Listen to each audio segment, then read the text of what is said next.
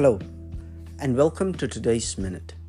Today we are looking at Psalm 38 by King David.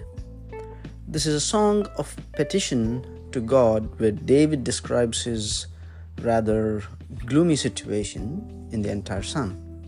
And towards the end, he says this, verse 21, Lord, do not forsake me, do not be far from me, my God. That is his petition.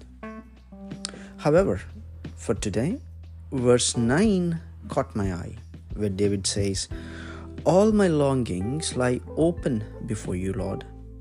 My sighing is not hidden from you.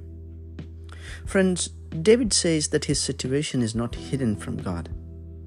In other words, he did not try to solve his problems by himself, but rather opened up his situation to God, both in prayer and in actions.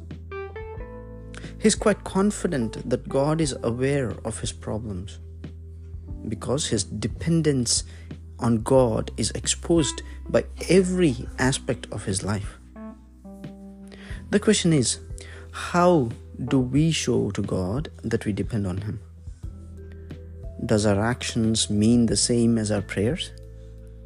Today's minute is a reminder to depend on God to the point that our dependency is exposed to us, to the world, and yes, to God. Amen.